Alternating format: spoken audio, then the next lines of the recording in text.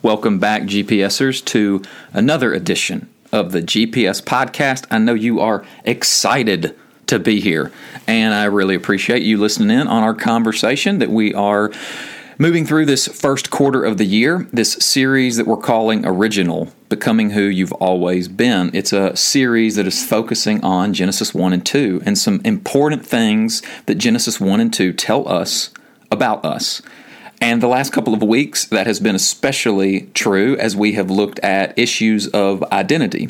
And last week and the week before, we looked at the question, what is said about humanity in these opening chapters? And the focus of the last 2 weeks was to say that the first thing said about you and me is that we are created in the image of God. This is the first and most foundational thing said about you and me. And what I want to do this week and next week is to ask a second question related to the first, and that is, what does God say to humanity? If the last 2 weeks was about identity, this week and the next will be all about calling. And calling is a very popular word in our world. People wrestle with calling. People wonder about what their calling is. People wonder, are they doing the thing that they're supposed to do? And all of these are really good and important questions. All of these are really valuable things to wrestle with.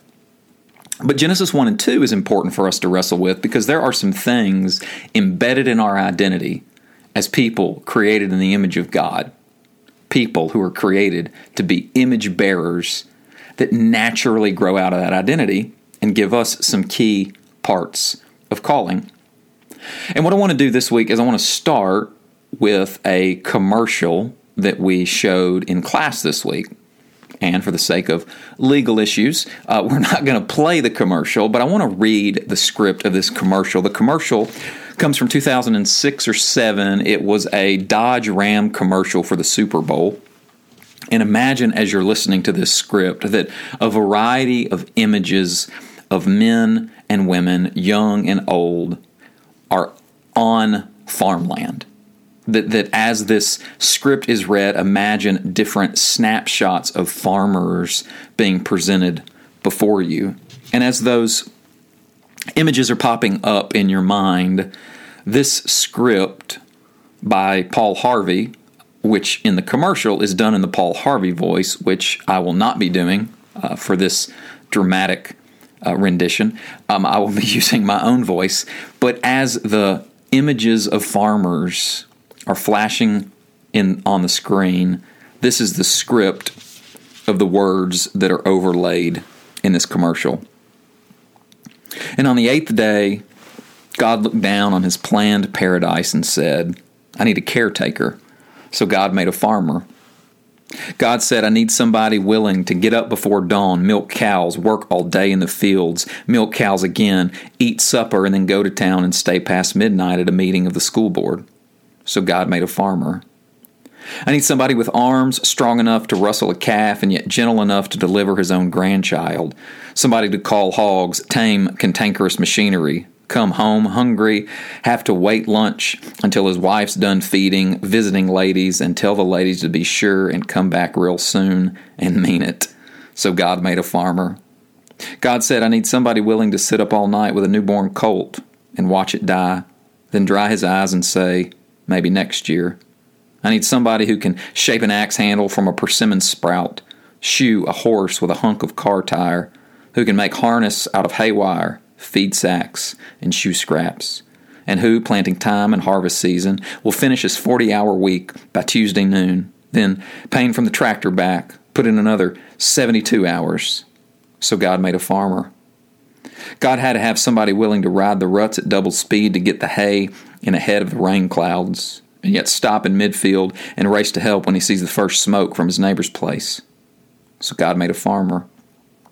God said, I need somebody strong enough to clear trees and heave bales, yet gentle enough to tame lambs and wean pigs and tend the pink-combed pullets, who will stop his mower for an hour to splint the broken leg of a meadowlark. That'd be somebody who'd plow deep and straight and not cut corners. Somebody to seed, weed, feed, breed, and rake and disc and plow and plant and tie the fleece and strain the milk and replenish the seed feeder and finish a hard week's work with a 5-mile drive to church. Somebody who'd bail a family together with a soft, strong bonds of sharing, who would laugh and then sigh and then reply with smiling eyes when his son says he wants to spend his life doing what Dad does. So God made a farmer. This is the overlay of the script that is read while these different images of the farmer pop up on the screen. And at the end, there's this big Dodge truck that appears. And there's one line that's written over the truck. It says, "To the farmer in us all." Now, the reason I wanted to start with that commercial and to get the image of farming in your mind is because for a lot of people, the farming images and the images of farmers don't come naturally or quickly to us. There's a book written by Parker Palmer many years ago on calling, and what he talks about in that book is how when the Industrial Revolution came in the early 1900s, that America underwent a shift from a very agrarian society, meaning there were a lot of farmers and a lot of gardeners, and that was how a lot of people made their living. But with the Industrial Revolution, there was this new emphasis on the assembly line. And what was created were assembly line workers. So think of the Ford Model T in the early 1900s, that's just one of the many shifts signaling that things were changing in America. And with that change in our context, with that change in what we were around regularly, it changes your imagination. It changes how you think about the world and how you think about yourself in the world. And the reason why Parker Palmer talks about this shift is because what he says is, with that shift in our life came a shift in the emphasis in our faith. That what was once a very agricultural society became a very industrial society. And so these images of gardening and farming, seed planting, reaping, harvesting became less familiar, and things like an assembly line production and a well-oiled machine and making things in a certain way at a certain time through a certain process so that you get the same thing every time through that process. Those industrial metaphors began to shape our imagination. They began to shape how we think about life and how we think about faith. Now, I live in an area where there's still a lot of farming, and so this is not necessarily a shift that has been made in this part of the world that I live in. But a lot of people, even who live here, have no real connection with land or gardening or farming. And that shapes how we think about faith. It shapes how we think about spirituality and the spiritual journey. And it shapes how we think about calling. And what Genesis 1 and 2 do is they tilt in the direction of those very agricultural images. And whether you realize it or not, there's some things that are said in Genesis 1 and 2 that really highlight these themes and ideas of things that we learn from farmers and gardeners that teach us something about ourselves. And so the Dodge commercial had it right when they said, "To the farmer in us all." There is this truth in it, whether they realized it or not, about who we are, who we're created to be, and what our original calling was. Now, in class, we talked some about the different lessons that we can learn from farmers, lessons about patience, lessons about being selfless, lessons about things not always going your way, even if you do everything right. And I encourage you to kind of consider lessons in the world of gardening and farming and what it has to teach us about life as we jump into Genesis 1 and 2. And specifically as we jump into Genesis 1, 24 through 31. Again, reminder from last week, this is day 6 of creation, and on this day humanity is created. And humanity is created in the image and likeness of God. That's what God says about humanity. But God also says some things to humanity that I want us to focus on. So let's hear Genesis 1, 24 through 31.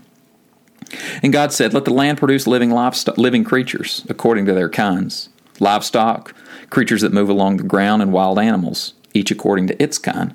And it was so.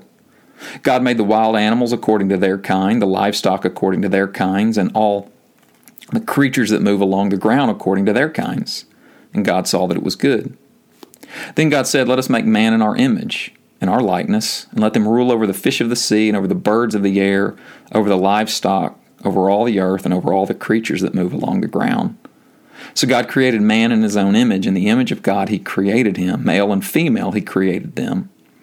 God blessed them and said to them, "Be fruitful and increase in number. Fill the earth and subdue it. Rule over the fish of the sea and the birds of the air and over every living creature that moves along the ground." Then God said, "I give you every seed-bearing plant on the face of the whole earth, and every tree that has fruit with seed in it. They will be yours for food. And all the beasts of the earth and all the birds of the air and all the creatures that move on the ground, everything that has the breath of life in it, I give every green plant for food." And it was so. God saw all that he had made, and it was very good. And there was evening, and there was morning, the sixth day. Now, there's a few things that I want to highlight about what God says to humanity, but this week I want to highlight the things that were shared in class, because there was a few things that were shared that were just really meaningful and powerful, of things that people observed about what God says to humanity, what God says about our calling. So in no particular order, the first thing that was highlighted is that God says that we are called to subdue the earth. And there was one person in particular who gave their translation of that, and they used the word caretaker. That we are to be people who take care of what we have been given. And then they made this really insightful point. They said that anyone who ever is a master knows that the best masters are always servants. That when you're put in charge of something, when you're given a task and a responsibility, when you're the boss or the manager or in charge, whatever in charge looks like, that you do that the best when you're willing to serve the thing that you're taking care of. That you're a caretaker in the sense that you are serving this thing given to you. And so there's something about our calling that has these echoes to being a servant, these echoes to taking care of what has been given to us. You might think of the word steward, to be a good steward of what has been given to you. Second thing that was mentioned was this phrase, to rule over. This is actually used twice. It's used in verse 26 and used again in verse 28.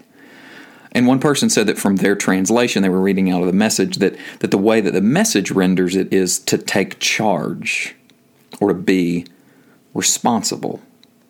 That there is this responsibility that we have with what God has given to us. There's another translation that uses the word dominion instead of rule over. And what was noted in class is that the dominion here, if we're thinking about farming, if we're thinking about gardeners, if we're thinking of those organic images, always means there's this posture of love. The thing that you act out, the thing that motivates you, is ultimately your love for what you're doing, your love for what you have been given. And inherent in what it means to be called by God is about having this motive of love in what we do. And there was another point related to farming, and what I appreciated about class today was how many connections people were making between the farming gardener images and these images that emerge from Genesis 1. And one person who works with farmers on a regular basis, she talked about how farmers are constantly thinking about legacy. They're constantly thinking about the ripple effect of what they do. Because if there is a stream upstream and bad things are put in the upstream, that's going to trickle down or ripple out into the work that farmer is doing. They realize that everything they do when they raise crop, there's a ripple effect because people get that food. that when they are long gone, that land will still be there to take care of by someone else. And so they're very mindful of legacy. They're very mindful of the ripple effect, and it impacts the nature of the work that they do. And I think that's a helpful reminder that when we think about being called by God, it's never in isolation, but it's always with other people in mind. So there's this idea of being a caretaker, taking care of that which God has given us. There's this idea of having a posture of love towards the thing that you are in charge of or responsible for. And there's also this idea of not reading this calling in isolation, but in the context of community. And God says in verse 26, let us make humankind in our image. So there's this idea of our calling impacting and affecting others. And we close class with this really meaningful comment by someone in our class who is a farmer and farms regularly. And he talked about how farming isn't necessarily the best way to make a lot of money. That farmers don't do it for the money, but they do it out of love. And he talked about his own farming and friends of his that were farmers, that they did the work because they loved it. They did the work not because of necessarily the money that they would get or the results of what they invested in through their work, but they did it because of love. And I thought that was a beautiful place to end our class, thinking about what it means to be called by God. That what drives us, what motivates us, what should animate us is love. The same God who creates the universe out of love puts a calling in us that also should motivate us and animate us no matter where we are.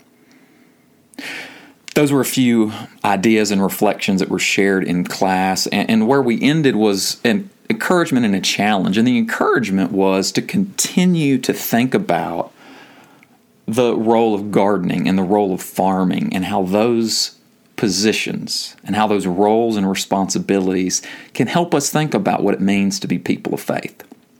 And the closing challenge was to get outside and read Genesis 1, 2, and 3. To go somewhere outside, backyard, back patio, outside at work, and just read through these opening chapters in the context of creation. Because where we read Scripture impacts how we read Scripture. And there are all of these organic and earthy images in Genesis 1 and 2 and 3 that may take on some new texture.